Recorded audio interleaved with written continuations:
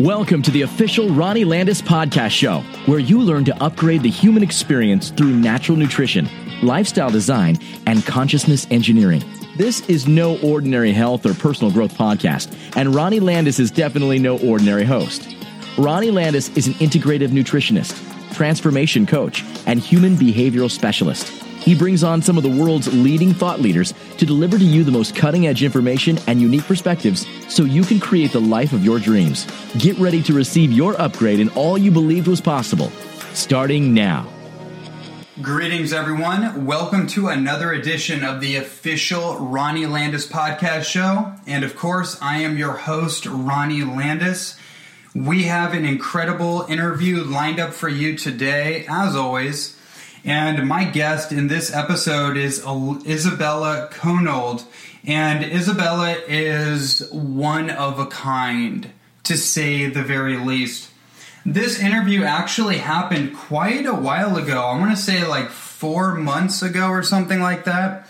And I won't really go into detail of why it was such a long time ago. I will really just touch base on the fact that she gave a performance that I went to, and it blew my heart wide open at what she shared. And her artistic medium of spoken word and performance, public performance, was such an amazing theatrical and heart-based storytelling expression of some of the trials and transformations that she had gone through in her life, and how she went from the bottom of the bucket, as some people might say, her fall from grace, if you will, and how she ascended to where she is now today as a leader, as a spokesperson for female empowerment, and really just a champion of the human spirit. This was such a great interview because it was coming off the tail end of me witnessing her in all her glory, and then coming into it with that fresh on my mind, fresh in my heart. And this was a very high-spirited, very inspirational journey that she took us on, she took me on, and that she's now going to take you on into the depths of the human spirit. And really, you know, how she went from just the trials of her life, just through trials and error, as we do, stumbling, falling along the way, figuring it out as we go along, to finding out what her true divine purpose and dharma was. And it's the work that she does so magnificently here in the world. So, without further ado, let's dive in with Isabella Konold.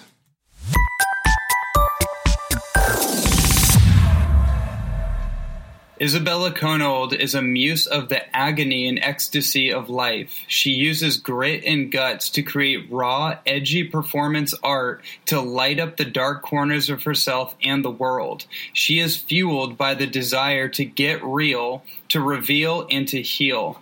Isabella is a performance artist, speaker, writer, director, and producer. She facilitates workshops, groups, and intimate retreats using the creative process to turn pain into power and purpose. Welcome to the show. Thanks. Thanks for having me. Oh, my pleasure.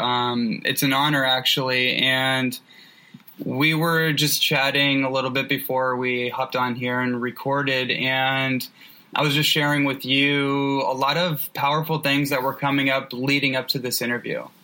And what I thought would be really amazing for the audience that's going to be listening to this, and this audience is a pretty eclectic group of people, very sophisticated, very, even esoteric, like kind of riding the edges of all different areas of health and lifestyle and personal development. There's probably a lot of entrepreneurs. There's a lot of spiritually focused people, and then there's a lot of just people that are just tuning in just for whatever brought them to this type of conversation. And so leading into this, I have to say, and for all of you listening, I just want to let all of you know, especially all of you that have been following my work, that this is going to be a really unique conversation, because my guest does some really unique work in the world, and I had the honor of being at your show the other day, or like about a week ago, right? And you put on this amazing performance that, like your bio said, was edgy, gritty, raw, vulnerable, inspiring. And it gave me a completely different perspective of, I almost want to say a different perspective of the feminine experience, but also of my own masculine experience and how I relate to my own feminine side and how I relate to the feminine of the world and the opposite sex. And it really was revealing. It was vulnerable for me, and it was deeply touching. I think I'm still integrating some of it, so it's perfect timing that you and me would be sitting here. So anyways, I want to, before you share with all of us kind of the message behind your work, what your work is really about, there was something interesting in your bio that struck me, and I want to get your perspective on it. What does it mean to be a muse of agony and ecstasy? So, well, thanks for asking that.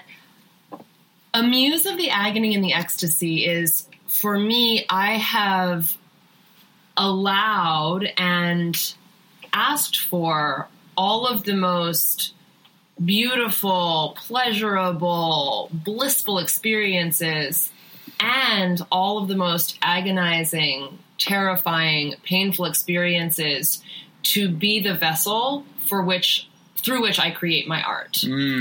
And not just creating my art, but through which I actually get to have the experience of being alive, but taking that on intentionally and consciously, not just allowing the painful and the pleasure to happen, but really using the pain and the pleasure for purpose.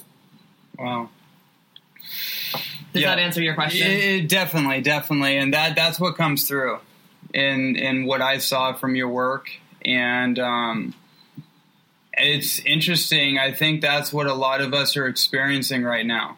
That combo of like powerful ecstasy and pleasure and fulfillment, right? And then also on the other scale of that is like this deep, agony of sorts, like this agony of going through our own soul's journey and certain belief systems being shattered on the riverbanks of reality. Yes. And like really intense experiences, even if they're only internal experiences, right? I kind of like some of that crept in thinking back on your performance. And so maybe you can share with all of us listening, especially everybody listening, what is the work that you do, essentially? Yeah, thanks. So it's not listed in any job course, that's for sure. Yeah. And you don't apply for this one. So in essence, what I do specifically is I do many things, but what you saw was a one-woman show that I wrote out of the experiences of my own life. So that's sort of the what. The bigger picture is I actually, and this goes back to the question about the agony and the ecstasy and being a muse, is and I didn't do this intentionally. This didn't happen on purpose. This was very much spirit working in a magical, sacred, unpredictable way that had this work be birthed. I never thought about it in terms of like, this is what I'm going to do. I ended up using the experiences in my life that had caused me the most pain, and I turned those into staged performances in a monologue style. And what ended up happening was I didn't even realize this until I was partway through the process that I was actually healing myself. And I at some point realized that I was healing myself in ways that no other modality ever had. And I've participated in a lot of different lots of different types of work, whether it's personal development or personal growth or therapeutic type, more psychological access points. And this created an access point that was unlike anything I had ever found. And do you want to? Should I tell you how it happened part? That's coming up. Yeah. Okay, perfect. So I had 2 years ago, I had a birthday in October, and for my year, I created, this is going to be the year of the feminine and the year of creativity. And I was so committed to, I am going to finally once and for all heal all of the parts of myself that show up as masculine that actually aren't serving me anymore. And that's all part of my story, this, overdeveloped masculine that was just actually destroying me. And so I was fully committed to embodying my femininity and my softness and reclaiming the sweetness that I used to have, and really diving into my creativity, like no joke, like as a bigger expression than I've ever experienced. I'd already been doing performance art. I'd already been creating my own pieces, but this was sort of I didn't even know what it meant when I created this. This was just my year. And so that was October. I also declared by the end of the year I would be pregnant, which I was. 2 days before Christmas, we found out we were pregnant. And thank you. I was like, thank you, Spirit. I just manifested the epitome of femininity, the epitome of creativity. Like, what is bigger than creation and creating a life? So here we go. We have I'm fully in my feminine power. I'm pregnant. I am in the world of creation. Like, life's great, My birthday intentions are already they're fast and they're furious. And wow, Spirit's really working through me. And then about 9 weeks later, we found out that the baby didn't make it. And I didn't get it. I just didn't get it. Why did this go down like this? Not just the why of the losing the baby, but in terms of the creation, the creativity, and the femininity, it didn't make sense.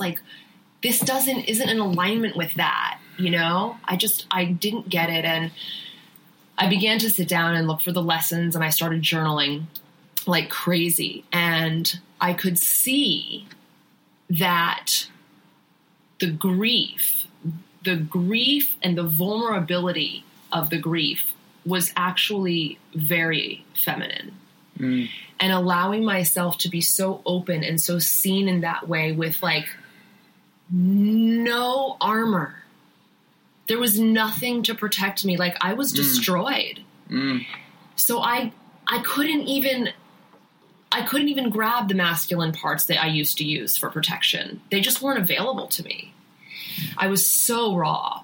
And so my intellectual mind was like, okay, I can get that. All right, Spirit, you're delivering a different form of femininity, not one I probably would have chosen or foreseen, but I can say yes to that. I can say yes to that. I did not get the creativity piece, though. I just didn't understand how losing this baby was contributing to my creativity. And yeah. Wow. Yeah. It was really a blow. And I began to, through my journaling, I actually began to write the story of my pregnancy and my miscarriage.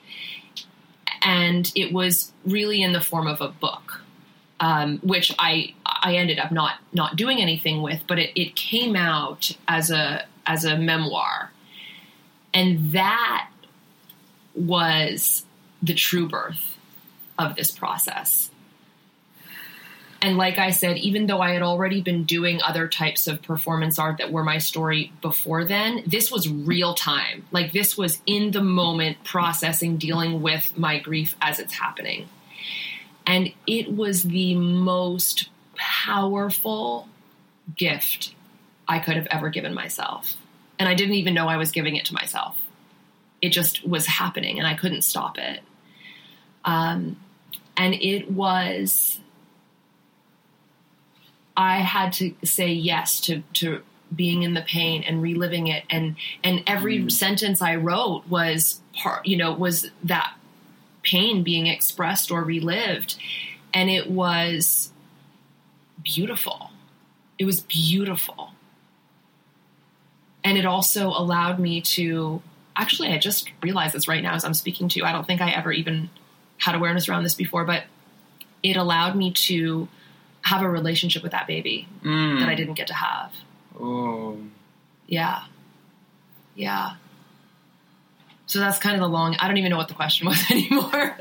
No, it doesn't matter. That was beautiful. And wow, does that bring so many things up. One of the things that popped into my head is this very relative theme around healing. Mm-hmm. The universal theme of healing, because we're all healing something, right? Through the process of living, we're also going through this process of healing. And in my world, that usually looks like healing some kind of physical trauma, which obviously has an emotional linkage to it. It has some kind of psyche issue, if you will, or some kind of thought form or belief system that is attached itself to an emotion. Mm-hmm. And then we call that a trigger or whatever. And then that can trigger physical symptoms oftentimes. Mm-hmm. So that's where a lot of my work comes from. And it's interesting, this thought just came to my mind while listening to you about, in order to heal it, you have to reveal it and feel it. And a lot of times, because we live in a medicated society, we are attempting to numb the feeling part. It's like, okay, I can see it, I can reveal it, but then it comes to like really feeling it. Yeah. Ooh, that's, we can do it to a certain point, but then it starts to rub against our nerves and our whatever is going on with us. And that's what came up for me, is like your ability to feel the pain, and then somehow that was turned into a creative outlet. Yeah. Thanks for that beautiful and very relevant spin. I'm a number as well. Mm-hmm. So I would be lying if I said that I was a full yes to feeling the pain all the time. I think everyone listening to this probably has traveled that road too. We've all got a little numbage in us. Yeah. There's both. Yeah, there's definitely a very beautiful spiritual experience in saying yes to the pain and being with it and allowing it to not have a timeline. Letting the pain come through as long as it needs to, especially with grief. I didn't know anything about grief before this. I haven't had a lot of people pass on in my life. I've been, that thankfully hasn't been something I've experienced much of. This was really new to me. So to allow myself to let it out for as long as it needed to be let out, and in waves and cycles, and really sitting with that and being with that. And I mean, the process of the writing, whether it's book form or script form or, whatever it is, it's an intense journey. It really is. It's no joke. Like, this isn't like going to the office and creating an app and selling a piece of technology. This is like real life turned upside down, kind of 24/7 in the process. It's really, I don't think it's for everyone, but, and bless the heart of my honey who has to like be with me when I'm doing all of this. But, then there are times when I completely shut down and I numb out and I don't want to do it anymore. And I engage in, one of a number of unhealthy things. This still comes up for you? Oh, for sure. Okay. Oh, for sure. Yeah. Yeah.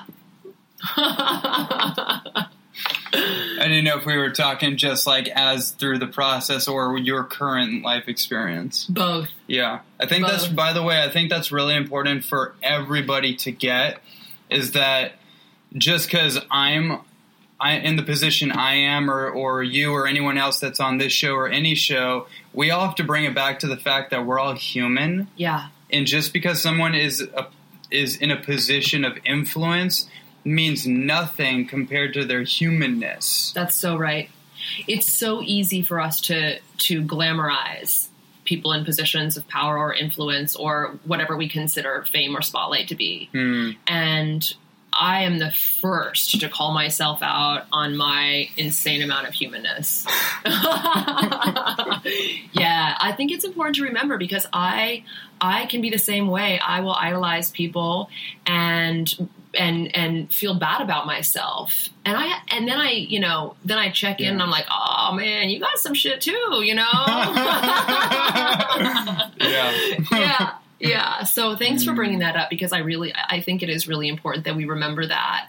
And especially as entrepreneurs and spiritual people and healers and in conscious conversation and really committed to a path of evolution, it's so easy for us to be not enough all the time, because there's always someone doing amazing things. Yeah. I mean, we're surrounded by amazing individuals, and it's really easy to compare and contrast and make ourselves wrong.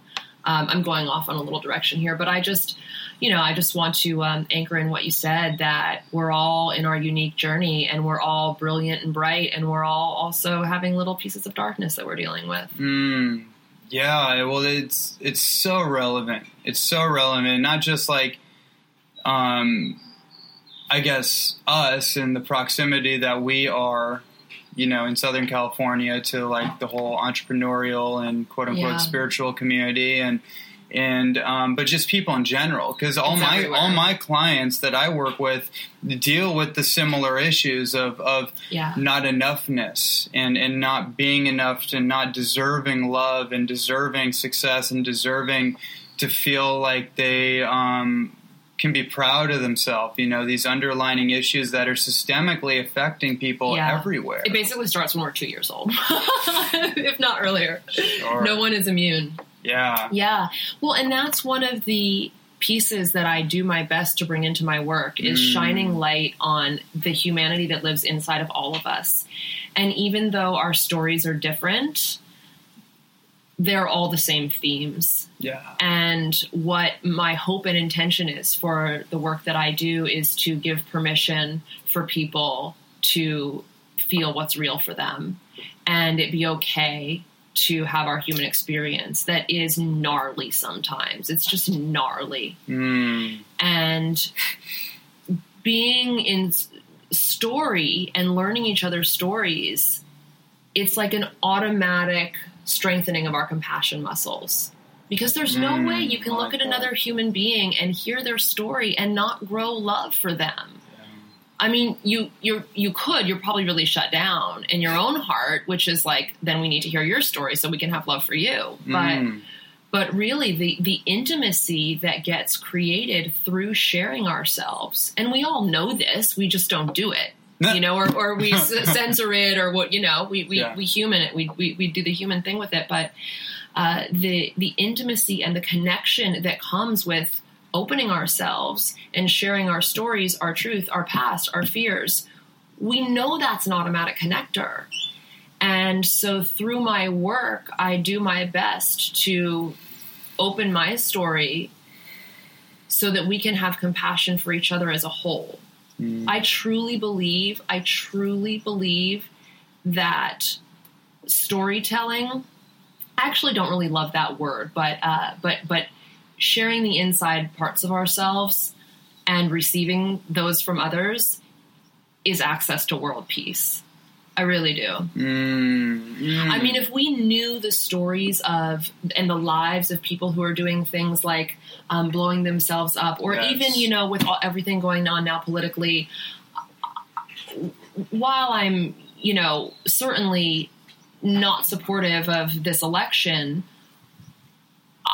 I don't know the details of this man's life. He is the way he is for a very particular reason. Absolutely. And I can have compassion for that, even though I don't want him in office. I can still have compassion for the human being that he is. And when we begin to see each other for our human stories and our heartbreaks and our fears and our not good enoughs, then we can begin to have compassion for the not so good choices that we make.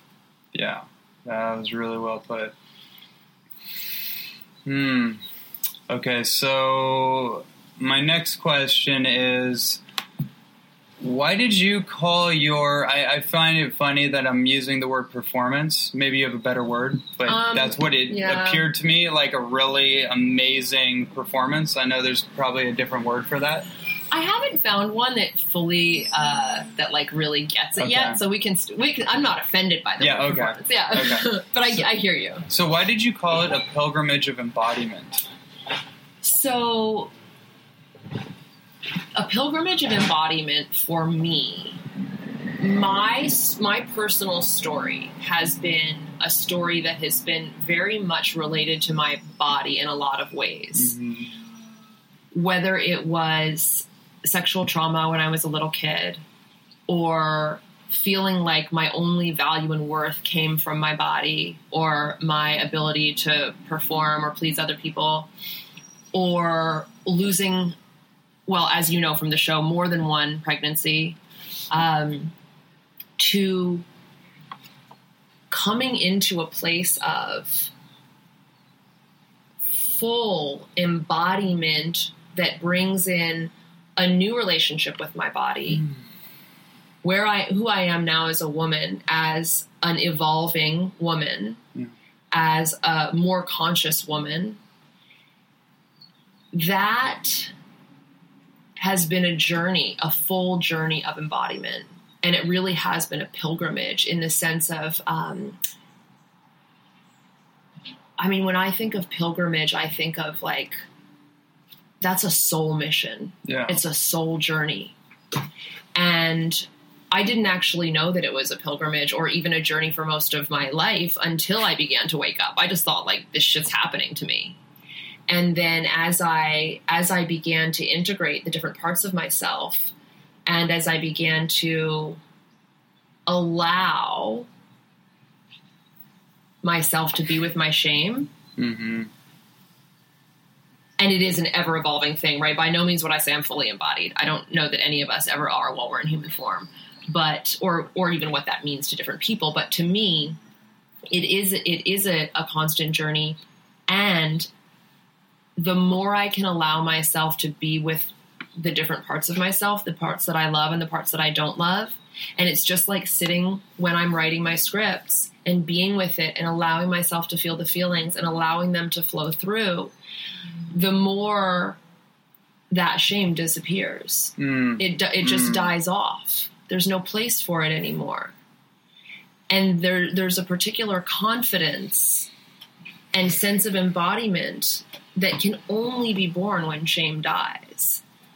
And so that's the embodiment piece for me, is bringing forth the physical body, the spiritual body, the emotional body, the feminine body, the one body to live peacefully within itself.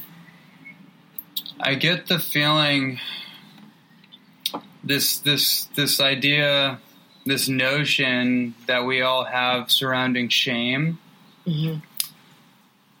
The way that I experienced, at least today, I had a particular experience where I had an insight where I realized that so much of my distress is due to procrastination. And procrastinating in ways that I never would have before. Like I'm procrastinating not writing my next book. I've written 2 books fully published, so I don't have any fear around that. It's very irrational, yet it's tied to something. There's a dam in the flow of my energy, and I've been holding on to this, and it's been kind of bugging me for a while. And I was over at Swami's Beach at sunrise, and I was just like getting this idea. I was like, wow, like I just feel like I'm procrastinating. And it's like, it hit me. I was like, there's what's the word? I don't know if it's a technical term, but anticipation anxiety. Like the actual discomfort or even shame, if you will, whatever, I don't know, whatever that feeling that inhibits me or us is in the anticipation. However, and this came up from something that you shared, is that once I do the thing, I just move through it, and I don't entertain it for as long as it takes me to not do it. I just do the thing. The distress goes away, and I start to feel, once I get over that little, like, Stephen Pressfield calls it the resistance, and you just get in the game and you go with the flow, and then finally you're in flow. And then there's like the self-respect that comes up because I did the thing that I told myself to do. right? Mm-hmm. And so it's interesting. That's what came up for me listening to what you just shared as you're sharing your experience of healing yourself essentially by going through in this creative process that essentially used you, I guess, for this demonstration. Yeah. You just said so much. Yes, I feel like I got used. I will say that in the most beautiful sense of the word. The other thing I heard you say was, well, with the procrastination piece, I procrastinator after my own heart. Fully get it. Yeah. Lots of shame can be attached to the procrastination. One of the things I've learned, though, for myself is that sometimes there is this procrastination, whether it's for anticipation or whatever it is, and sometimes we're actually not ready to be doing whatever the thing is. So it shows up as procrastination, but it's actually, I believe, Spirit's way of being like, you're actually not ready to do that yet. So it's like, okay, this is really good for me to hear too, and probably for everyone to hear, because we beat ourselves up all the time about it, badly. Right? But there's a distinction, very important distinction, is that sometimes it's just a seed in the soil of our mind, right? Yeah. It's not necessarily something that you have to dive into right now. Right. And I think only we get to determine that. And we sometimes don't know because we don't know the divine plan, right? Yeah. Like we don't know, so we can make it mean whatever. But there was many years where I made myself so wrong, beat myself up like, hardcore for not doing the things that I thought were important to me, not doing what I considered part of my soul mission. But in retrospect, had I actually done those, I wouldn't be where I am now because that wasn't my mission. I thought it was at the time, but it wasn't. So what occurred as procrastination was actually me being prepared for what I was really going to do. So that was one piece that I heard in what you were sharing. And the other thing I just wanted to say was that sometimes it's hard to step into that fear. Yeah. The fear that it sounds easy, right? It sounds easy. It's like, just feel it, reveal it, whatever. Just jump into it. Yeah. Or like that thing scares me, so I'm just going to attack it head on. Yeah. And sometimes we do, and that's awesome. And sometimes it's really scary. And I actually, I would have never done that show if my closest circle didn't stand for me. That show was scary, I revealed some really intimate parts of myself.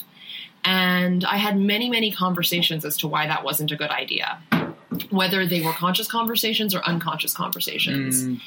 And along with the conversation that it doesn't really matter. Like, no one really wants to hear your drama, That was one of the conversations. Like, who do you think you are, Right. Yeah. Oof. And my tribe stood for me to birth that piece, that production. And so I share that because sometimes we do need support. Sometimes that fear is so big, whether we even are aware of it or not, and then again, it shows up like procrastination, right? Or some other disempowering conversation. And sometimes we just need to be seen and reflected to by the people that know our greatness and know our power and know our strength and know what we have to serve or how we're here to serve, to say, hey, no more playing small. Like, get up and go give your gifts to the world. And we're actually not going to sit down until we see you do that. So I brought that in because both. They're both true. Like, sometimes we just need to take out our sword and hack fear in the face. And sometimes we need a little support. Beautiful. Yeah. So there's two kind of directions that come up for me. But to round off on this conversation, I'm curious what you would say your central message is that you're trying to communicate through your performances. That's such a great question. And there are a few different themes. One is what I already shared with you around the intimacy and the connection that comes through sharing ourselves as access to like a much bigger conversation of connection to our fellow human brothers and sisters all over the world. So that's one piece. The other piece is, or one of the other pieces is truly how do we transform our deepest pains into our deepest powers and our deepest purpose. And that's one of the other pieces that I found along this journey is that what seemed to be the hardest, most challenging, painful pieces of my life are actually directly informing my purpose. And through this process have been able to turn that pain into a real sense of power. And again, giving people permission to feel their feelings and to say yes to their journeys, to say yes, because our journeys have been our journeys. There is no changing that. We do not have the power to do that. Mm-hmm. So we can either resist it or be upset about it, or we can fully claim yes. And I feel like if we as individuals said yes to what our paths have been, we would be a much different world. For sure. Yeah. Yes. Yeah. So those are a few of the pieces. And then some more specific are, even though our stories, the details are different, but it is really my honor and my privilege to express the feminine and to have a deeper understanding and compassion for both the wounded feminine and the embodied, empowered feminine. Yeah, that's a really great. I'm glad you just brought that up because for everyone listening, I'm sure you guys will go online and check out some of the stuff out there and hopefully be much more exposed to your specific work. However, I really like the fact that you just brought in that concept of the wounded feminine because, as much as some of us are aware of that idea, like the obviousness of it, I am actually more familiar, or let me rephrase that.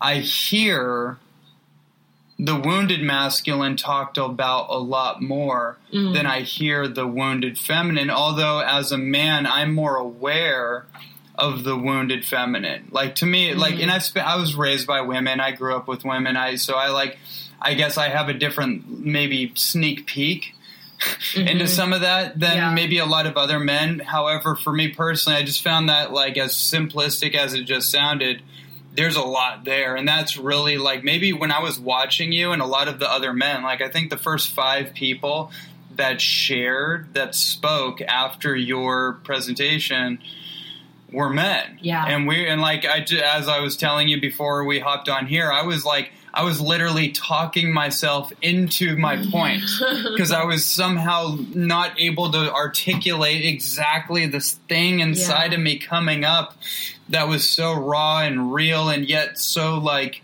there was like a healing occurring, but it seemed so non-linear.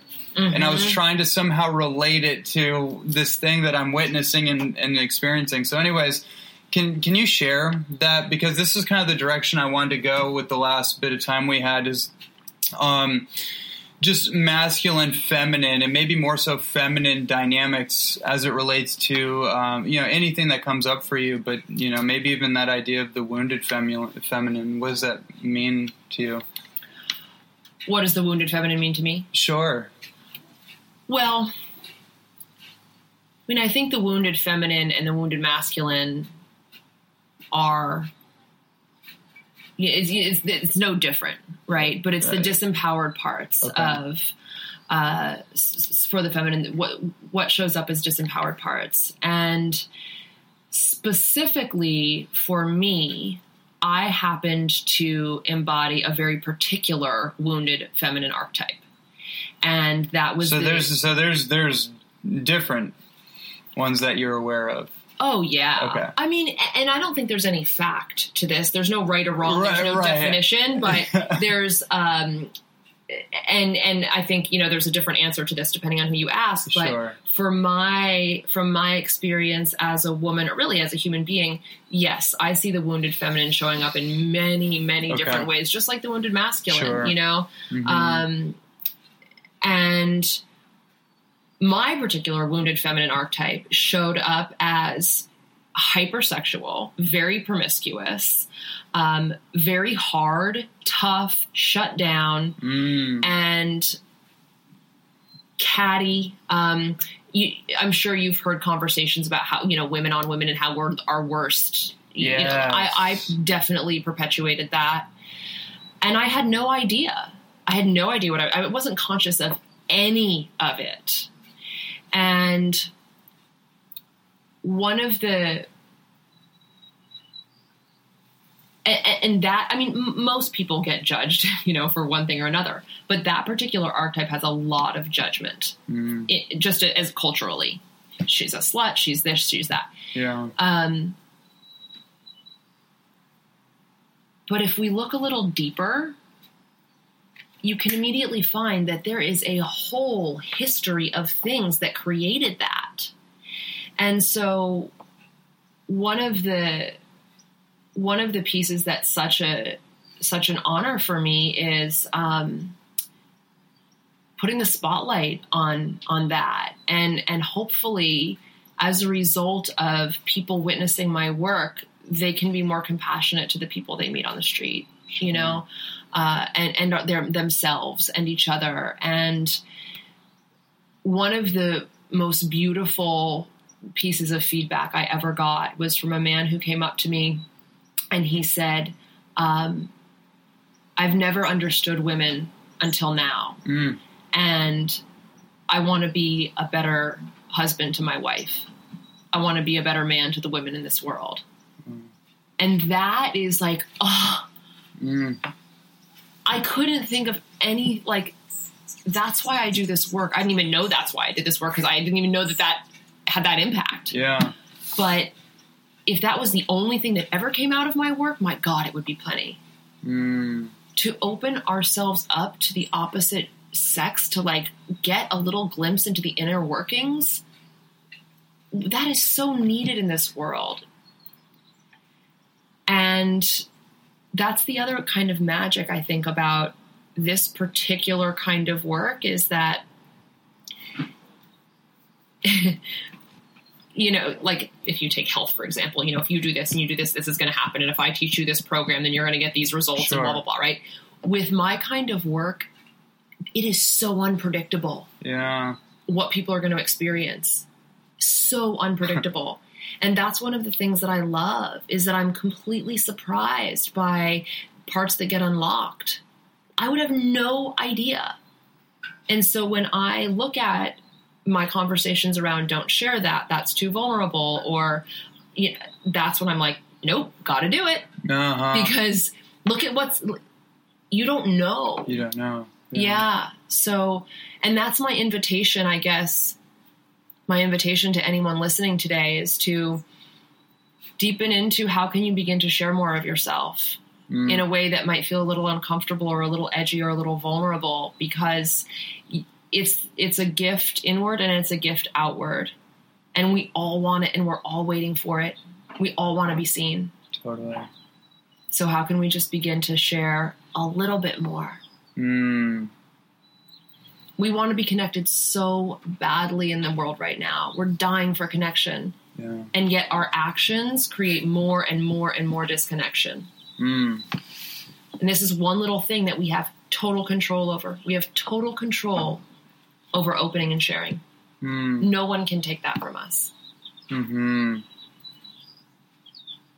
Yeah, I would say that whenever you have some kind of resistance like that, like the procrastination example, that resistance is likely, it's likely a signpost. It's like, it's telling you what you need to do, but we misinterpret it because it feels uncomfortable. So we're like, oh no, I'm not supposed to do that because it doesn't feel good. Yeah. Right. But the reality is like, no, that's actually why you do it, because you're here to grow. And this is part of the growing. There, to use a mainstream saying, no pain, no gain. Yeah. You know, there's some truth to that. There is some truth to the fact that I will say the biggest, the most magic, the biggest evolution, the most powerful things have happened with the biggest amounts of discomfort. Yeah. And that's, you know, that's awesome. Yeah. Doesn't feel good in the moment for sure. But when we talk about the magic happening outside of our comfort zone, that truly is where it happens. It truly is where it happens. Mm. And there's nothing wrong with being comfortable, but it does get boring after a while. For sure. I think that's why we were drop shipped on this planet in the first place. Yeah. Yeah, exactly. This is the most ridiculous situation you could ever imagine. It's ridiculous. Like, I just see people like with the whole election thing and with Donald Trump, and I'm just looking at people and they're like, their reactions. Like, I'm not even worried. Like, it's a little tangent, but I really actually am not worried about anything in the Oval Office. Same old, as far as I'm concerned. I'm actually more paying attention to people. Yeah. And their reaction and their behavior around it, because it's a macro example of the more micro reactionary behaviors that I think each one of us, but certainly most people, or many people, let's just say, in society are kind of like they're habituated to, like, reacting to everything because you're uncomfortable or because it doesn't fit your rigid perspective of how things should be. Well, and I also feel like this is a direct reflection of this whole conversation that we've just had, which is people's unexpressed pain shows up as attack. Because people can't be with their own pain. They don't know how to look at themselves. They don't know how to say, where am I inside of this? Like, what's my role here?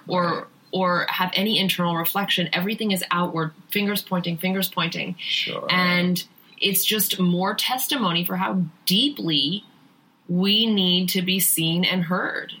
Those unexpressed pains need to be expressed. And it comes out sideways. Sometimes the universe is going to, like, hit this, like, evolutionary button that just, like, it just looks like, oh my God, it's over now. I mean, this is it. And it could be. I mean, literally, this country could self-destruct. It's certainly in the world of possibility given what just happened. Sure. And if that's what's meant to happen, then that's what's going to happen, and nothing is going to stop that from happening. And inside of that, we just get to keep doing our work. Right. Because that's all we can do, right? Absolutely. And I think that's brilliant. And I'm sure with your experience in your life, there were probably many times where you thought it was over. Or like Literally. It was so bleak and the pain was so tremendous that it's like, I just could only possibly imagine, like, not being able to see a way out. Total hopelessness. Total despair. And I was lucky enough that I got out of that. I actually have been in that many times, but I was lucky enough that I got out of it, but some people aren't. Right. And that's a very hard place to be. I mean, to be angry is one thing, to be mad, to be sad, but hopeless that's another level. And one of the things that I think is so necessary for the anti-venom to hopelessness is love. And a lot of people don't have support. They really don't. So it's no wonder that all this shit is happening. I happen to have an incredible amount of love in my life and always have. And so when I couldn't love myself, and I was there was times when I was suicidal, I had people pull me out of the hole. But some people don't have that. Yeah.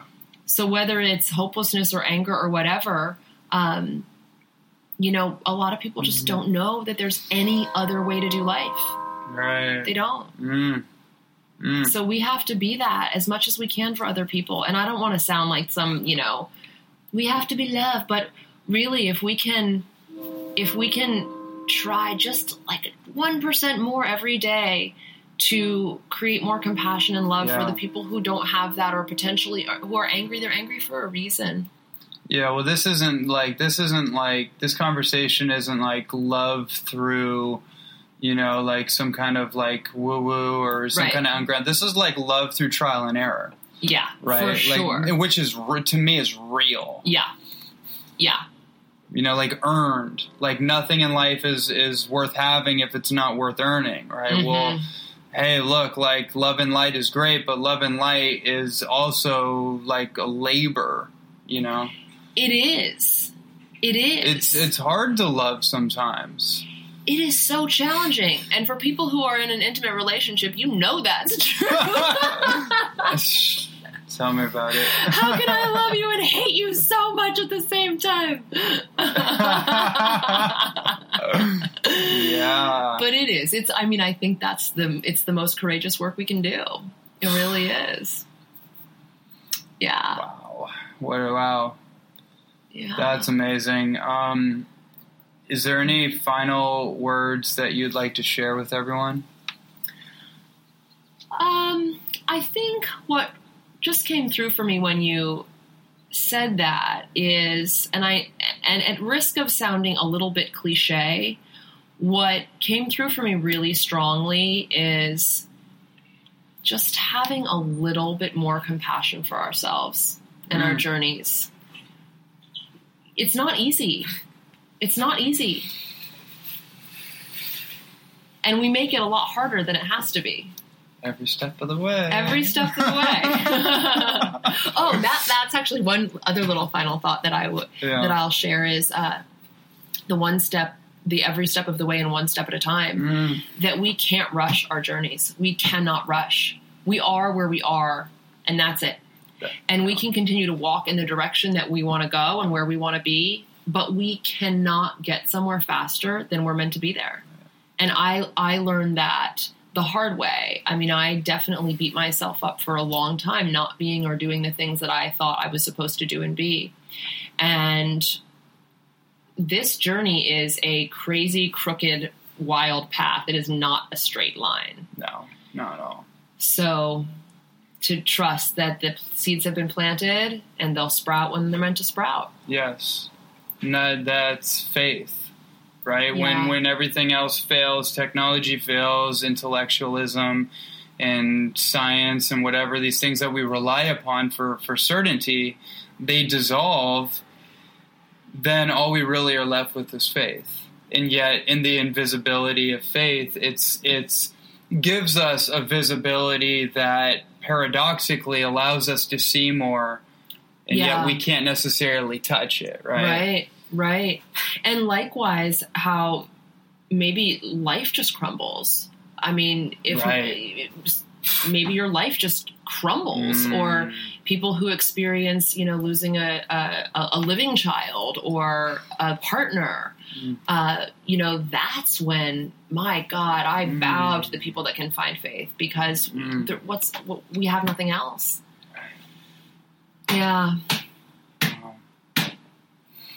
Where can everybody find your work? Oh, thank you. IsabellaKonold.com is my website, and more will be revealed. Beautiful. Thank you so much for joining me. Thank you for having me, Ronnie. My pleasure. It was great. Yep. And for everyone else listening, thank you once again for attending another episode of the official Ronnie Landis podcast show. Yeah. Yeah, and what a show this was. Wow. I'm luckily lost for words, because that doesn't happen often, and that often makes for a much longer show. So This is perfect. I really if you're still listening to this, you obviously resonated with this deeply. And the beautiful thing about a show like this is that it's free, and you can keep listening to it over and over. And there's a lot here to excavate for your own heart and your own journey. So I'm super grateful to be a part of it, and I'm grateful for all of you to be a part of the journey as well. And until next time.